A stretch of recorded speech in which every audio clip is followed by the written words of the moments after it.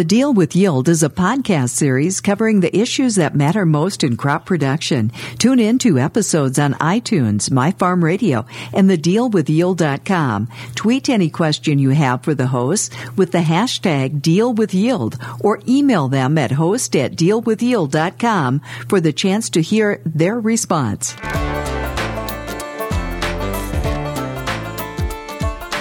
Welcome back to The Deal with Yield with our hosts Joel Wipperfurth, Winfield Ag Technology Application Lead, and Kyle Reiner, Winfield Master Agronomy Advisor. Joel and Kyle, I'd like to get your thoughts on the changes that we're seeing in the ag industry.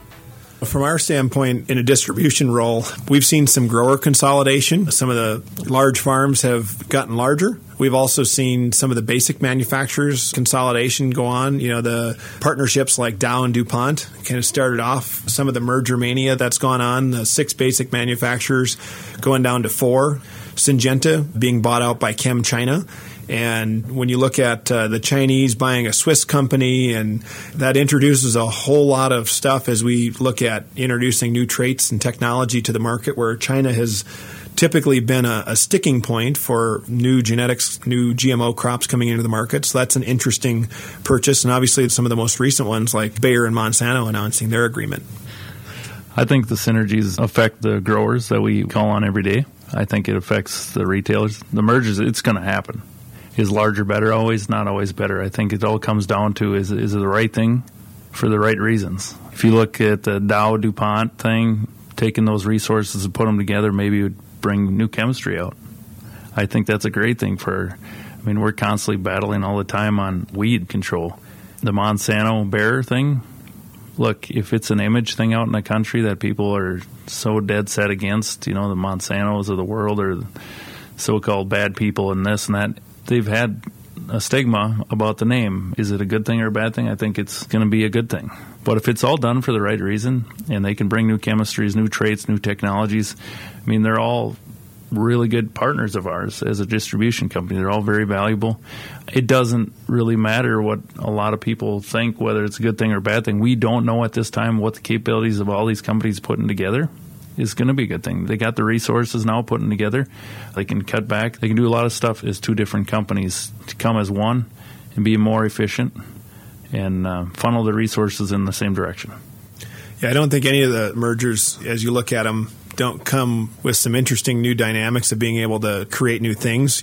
I look at the Bayer-Monsanto piece. Bayer was really strong in the chemistry and a little bit of genetics, and Monsanto was really strong in genetics and a little bit of chemistry. Bayer being able to bring some of the CRISPR technologies, the CRISPR-Cas9, they were really good at that. But of course, they were applying some of that technology into the human growth side, into the medicine side, beyond agriculture. So some of the same technologies for CRISPR being applied outside our industry, they're going to be able to bring back some of that into the ag industry for how they were applying ways of curing cancer and other diseases, being able to apply those technologies back inside. Bayer and Monsanto, as long as the Department of Justice lets that piece go through, would represent about a 25% global market share on seed. And certainly they would have to prove that value to the producers that they can produce a better product and bring innovation to the farmers. I think another thing, too, and this thing that we really need to think about is we live in the United States, and how does it affect us here? But I think we need to really look at it as a global level. There's starving people in this world, and if we can take the genetics, we can take other stuff, other places that currently do not have that capability and feed more people. People aren't going to argue if they're starving, and you can bring them food or technology that helps save their life, whether it's a medicine, whether it's food. People just don't. One place where concern always comes up is you go, well, acquisitions mean change. There's differences between mergers and acquisitions. Winfield and United Suppliers went through a merger last year. We brought together 2 very sizable companies, and we did not bring those companies together trying to eliminate headcount. We had talented resources on both sides, and it was really to build a best-in-class distribution network to help support the owners and retailers. Bayer buying Monsanto, that's an acquisition. ChemChina buying Syngenta, that's an acquisition. And I can't imagine the Chinese paid $47 billion to keep Syngenta the same. So there's change on the horizon out there. I talk about Bayer and Monsanto going together for $66 billion. $66 billion. That's the largest cash deal any time in the history of open traded companies. The second largest one would have been when the South African company bought Budweiser, Anheuser-Busch. When did we get to the point where our American farmer has enabled a company that's so huge, the largest cash acquisition in the history? A little bit of that comes about because of low interest rates. When you look at these companies trying to produce 12% returns for Wall Street for shareholders, because they all report to Wall Street, and you look at the cost of cash being, roughly around 3-4%. And Kyle, you talked a lot about no new chemistries and those pipelines going a little bit dry. Sometimes you kind of look at some of these acquisitions as it was the cheapest investment that a company could make was to just buy another company. So the low cost of cash contributed to that. Off-patent molecules and the chemistries coming off patent put pressure on that. But ultimately, what it means for everybody, it means change. Some change is good, some change is bad, but we'll certainly sort through that. I'm looking forward to some of the synergies that come out of it. How are the Silicon Valley startups impacting ag? I hunt in this space on a daily basis, and some days it wears me out from the amount of people. The barriers to entry for being a tech company are so low. I think about some of the cloud services like Amazon Web Services and Google. You can basically build a really big infrastructure without the overhead cost of people or data housing or really having all that much computing power because it's in the cloud. And so I think there's been really low barriers to entry for getting into ag tech.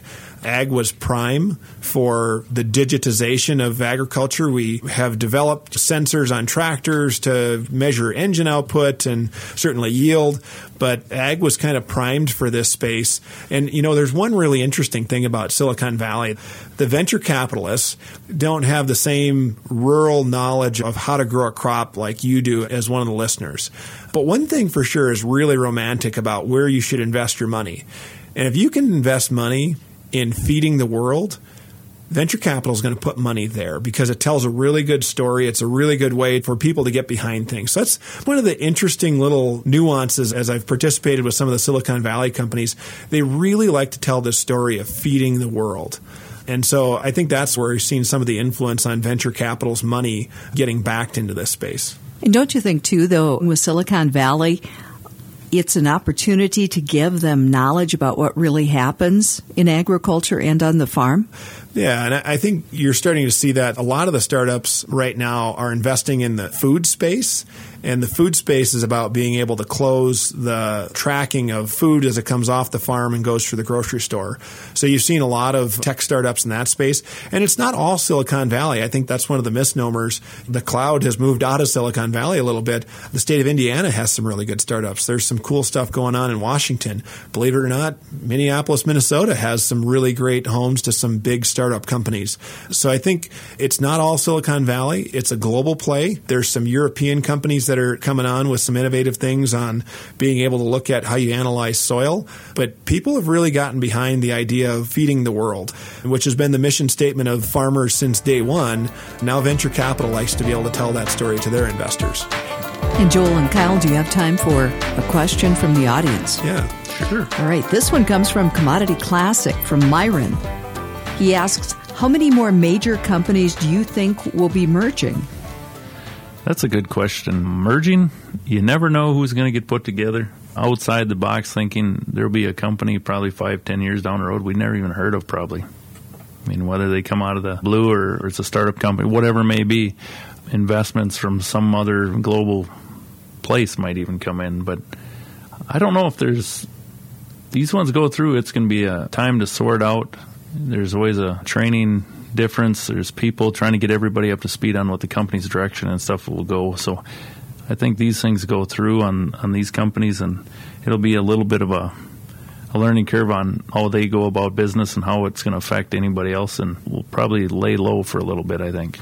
Yeah, I think some of the basic manufacturing acquisitions that have gone on, that'll slow down. I think once we get to the big four, that'll stabilize a little bit.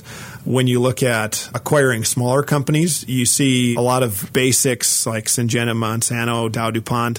They've got venture capital arms that are out there, and they're acquiring companies. You know, we talk about startups versus big companies. Startups have this unique agility play that when they get acquired by a big company, they lose that agility. So some of the things that you're seeing big companies do is they're doing accelerators or they're doing joint ventures and leaving those agility cultures on the outside of large organizations. So you're going to be looking at a company one day and not realize that they're connected in much the same way that John Deere owns Precision Planting now. That those are unlikely acquisitions. You also saw John Deere partner with Sage Insights or create a joint venture called Sage Insights so that they can maintain the agility that the market needs to grow without necessarily slowing it down by a big corporate culture. Yeah, John Deere and Hagie would be another good example too. I don't know what they're going to do with the high clearance rigs, but it was a market that they needed to be in, and so they went out and got it. Thanks, Myron, for your question. You've been listening to The Deal with Yield with Joel Whipperfirth, Winfield Ag Technology Application Lead, and Kyle Reiner, Winfield Master Agronomy Advisor. For additional episodes of The Deal with Yield, visit iTunes, My Farm Radio, and thedealwithyield.com. Tweet any question you have for the hosts with the hashtag DealWithYield.